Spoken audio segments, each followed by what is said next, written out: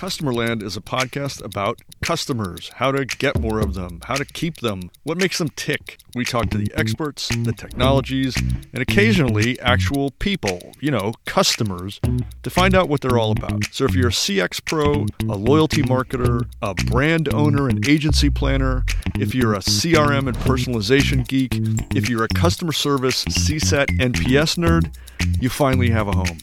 I'm Mike Giambattista. Welcome to Customerland.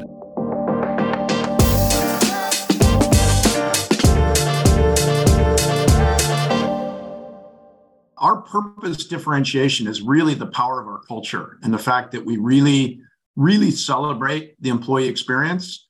And that's kind of our defining differentiator in the market. And, some companies focus on being number one, some focus on being the biggest growth drivers or having the best, community play. We want to have the absolute best culture in the business, in tech. And I think we're achieving that. And I think our employees are very proud of that. And MK, what would you add to that? I know you're a passionate person on this topic. Yeah, absolutely. I think I loved what you said about differentiation. I mean, especially during Great Resignation, when it was one of those moments of like, how do you appeal to the employees that you really want to not only recruit, but keep? And so, yeah, we were definitely trying lots of things. And I like what you said too, Mike, about it being risky. Yeah, it was, but it definitely paid off. And the risk that we took was literally just trusting the employees to be responsible, and be accountable. And we're grateful to say that they rose to the occasion. So it says a lot about the company and the commitment of the employees that we have. And I think it's underlined by the fact that it's a circle, right? Like the employees love working at Alida because we have great products and our customers love us.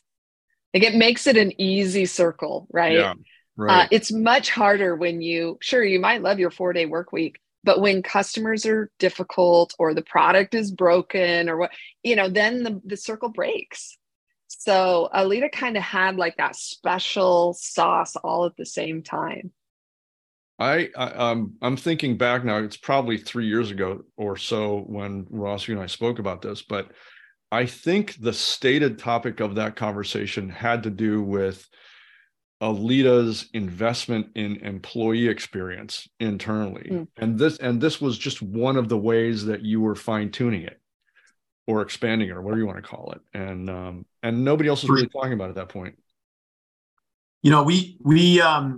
Our model and our messaging has continued to evolve. And we believe we're a 23-year-old startup, Mike.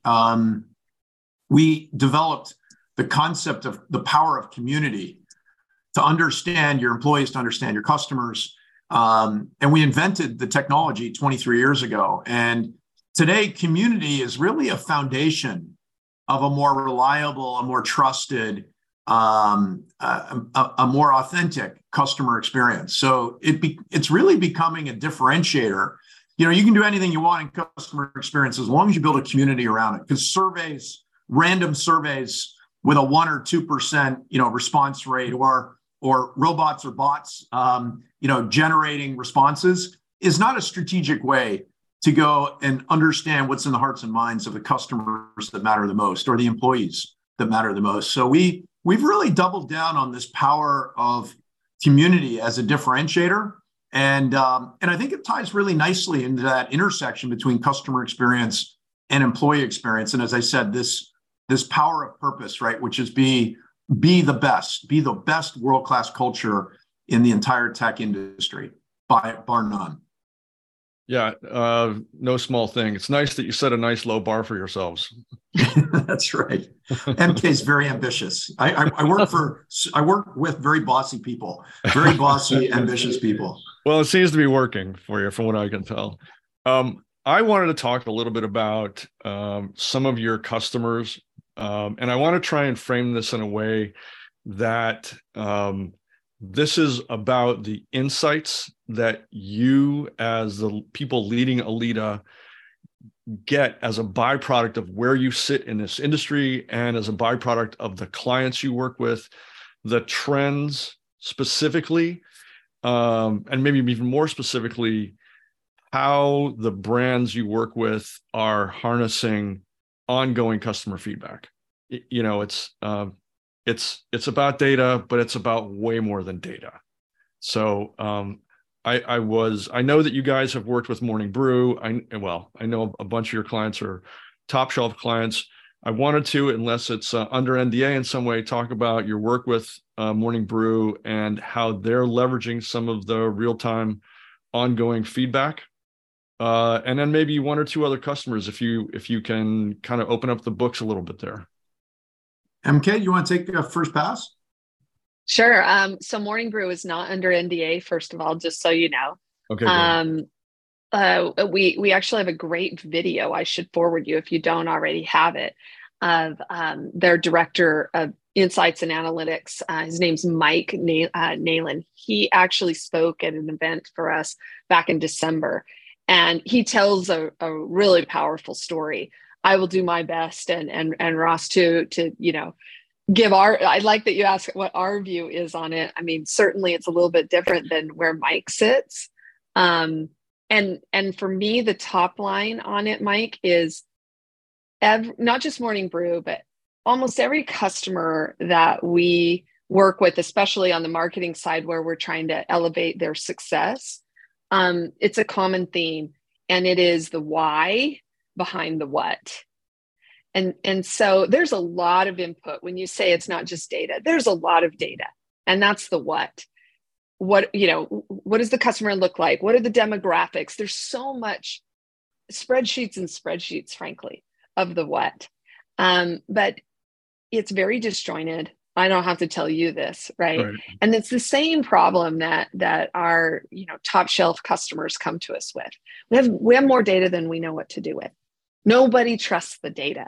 The data isn't usable, and we can't figure out the why. How do we take action on it? I know that's a very lofty answer, but that's really the top line for us. And Mike does a great job actually articulating it himself and saying, he says there's opportunity in the chaos. I'm going to steal that quote from him because I love it. There is opportunity in the chaos, opportunity to find the why behind all this data and actually become what we did for him and his team was we moved them from kind of a service center to the C-suite to actually at the table with the C-suite and become incredibly core to decisions because they were the keepers of the why.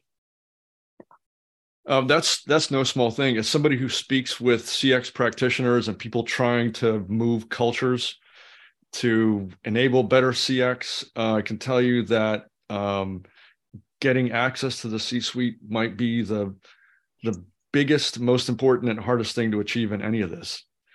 If you don't mind me asking, just to get a little deep into the weeds on this, how does Alida approach getting to that why? Is it well, I'll throw it out there. How do you get to that? Because that's no small thing.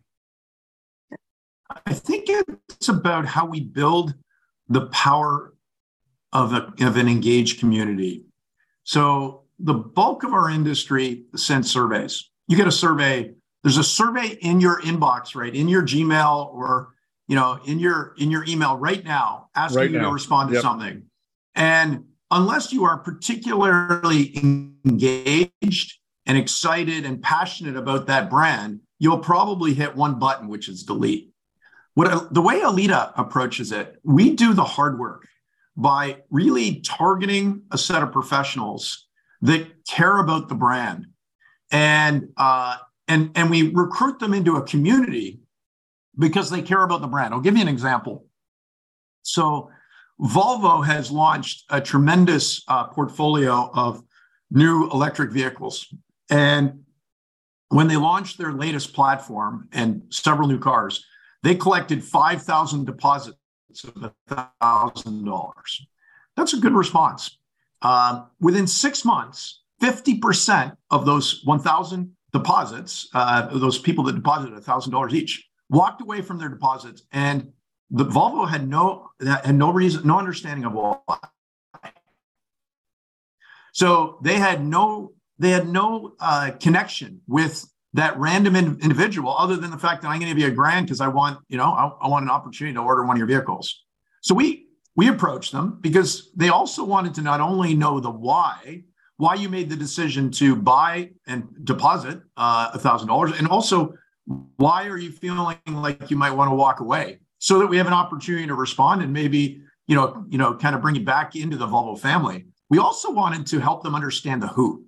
And we have a double opt-in, right? We are fully SOC compliant, SOC 2 compliant, GDPR compliant. So we go through what Forrester refers to, and we're ranked globally as one of the top zero-party data security providers. And we want you to understand the who. Now, those 5,000 people, when they actually go and put the $1,000 down, Volvo will ask them, do you want to be part of the Volvo community to build a better electric vehicle, to build a better Volvo vehicle, to build a better planet? Would you like us to be better to help serve you? And who is not going to say yes the day that they put the $1,000 down, because they are engaged with the brand?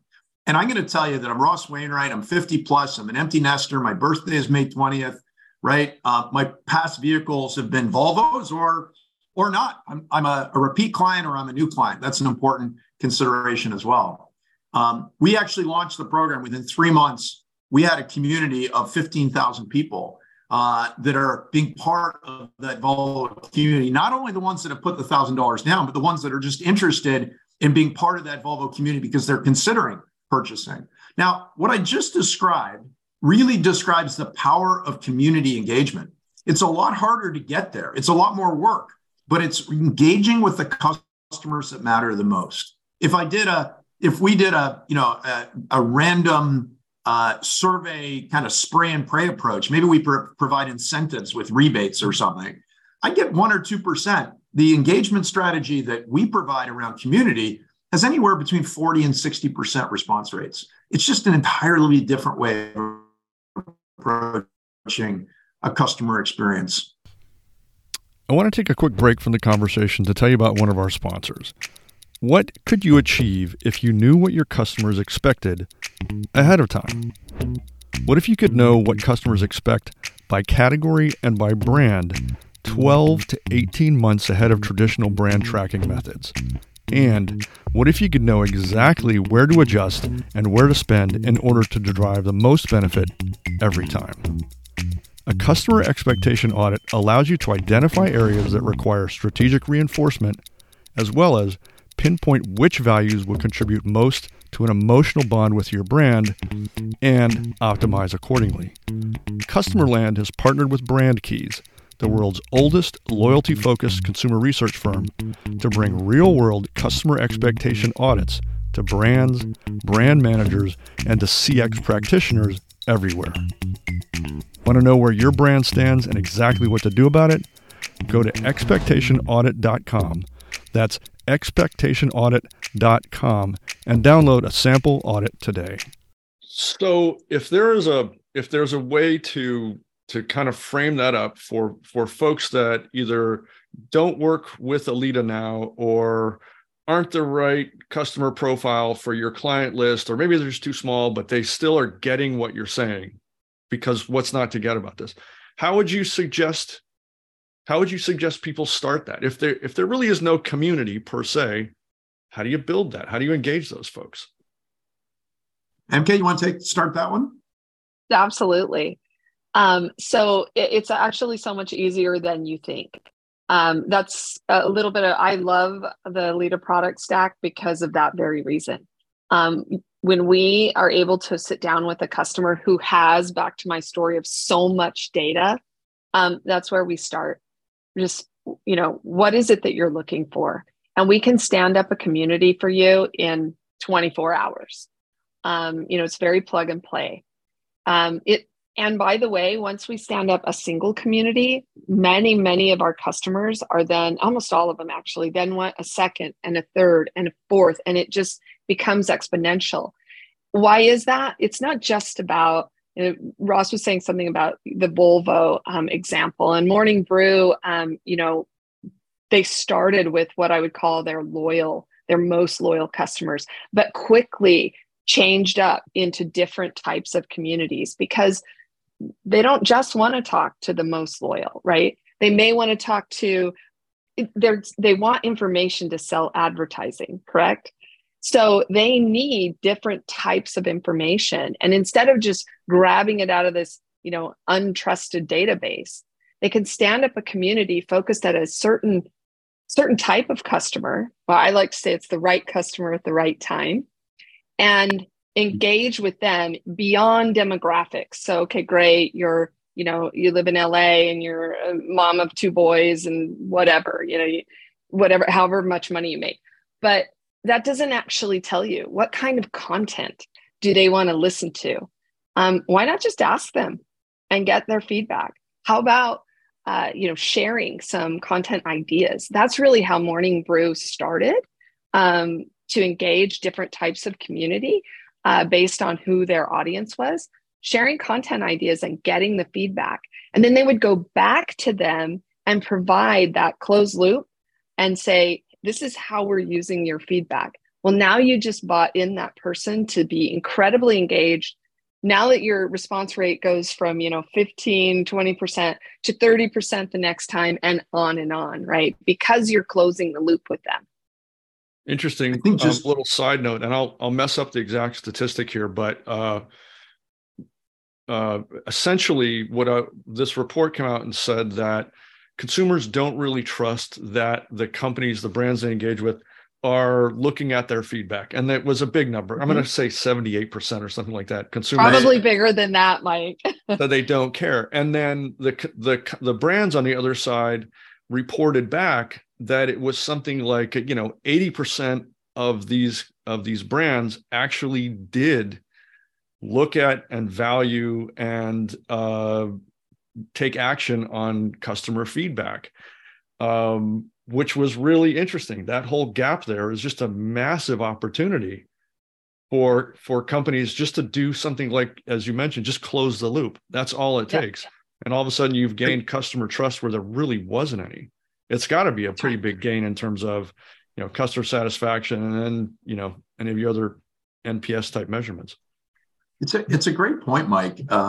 We refer to the power of a respectful customer experience engagement, to close the loop, to go back and ask the why, to ask who you are, to ask what you care about, to provide some validation of how we're putting truth into action, is just a more respectful way of engaging with a customer, and it builds loyalty and trust. And when you were describing the MK and Mike, when you guys were talking about the Morning Brew example, I was thinking about not only the why, but the power of the who.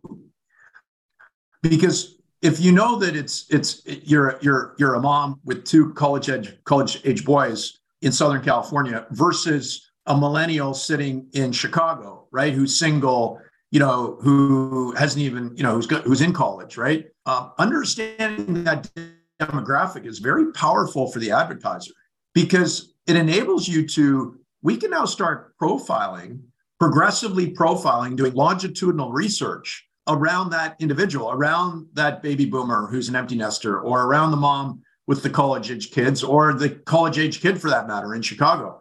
So the power of community is we want to identify who you are. We want to engage with you. We want to have that respectful closed loop, and the advertisers eat it up, right? So they can say, tell me what. So we provide a community play for Vogue in Brazil in Portuguese. So they launched a digital version of Vogue out of Sao Paulo, and they wanted to understand gender female, Gen Z, Gen Y. They wanted a millennial, and they wanted them not in Sao Paulo, but the rest of the country of Brazil.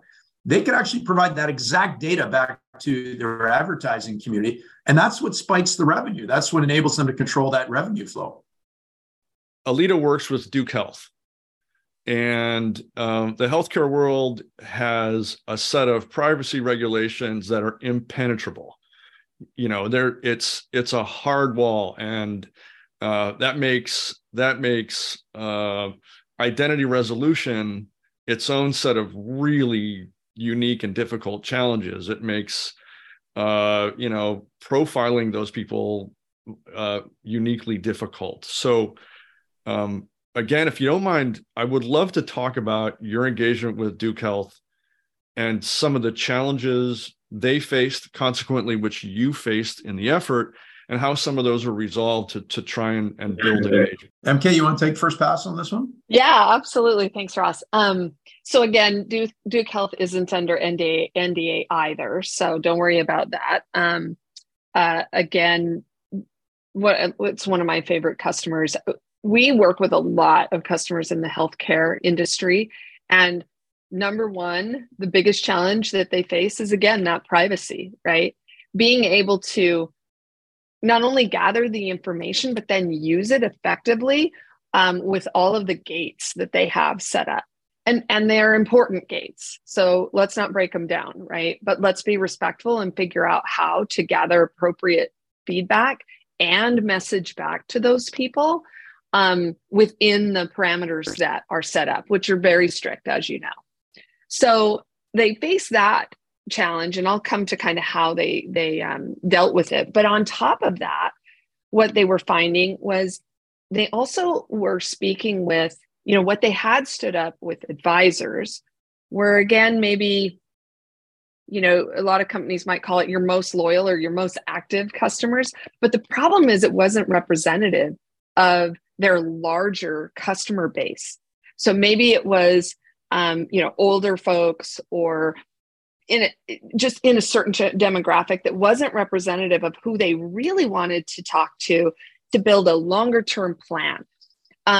Younger people, millennials, right? And younger, actually, like, how do we get to those demographics that are very difficult to reach? And oh, by the way, with all of the privacy around it, how do you do that? How do you even figure it out, right? So it had to be a double opt-in and then some. So working with Alida, that's exactly the challenge that they tackled, and not a small feat by any means, but we were able to take their data, work with their internal team, and stand up something similar to their advisory groups, but actually stepping outside of that and allowing anybody to join. Then by the information they supplied, they built a community of it was 15,000 very rapidly, of people who were opting in and sharing that information. And then they were splitting up the groups into the proper communities to gather the information they wanted. In other words, we want information from this group of people on how do you use our website? And then from this, how do you prefer to make appointments with us? How can we make that easier? And just those two examples with the website and how you schedule, then they combined and looked at the data and just taking that feedback and putting it into action. I'll have to pull up the data here. It's on a different screen, but very quickly they saw impact on, taking down that barrier. The number of appointments went way up. The frustration of the customers went way down, all the goodness. And it started with being able to find the right people that double opted in to a set community, right?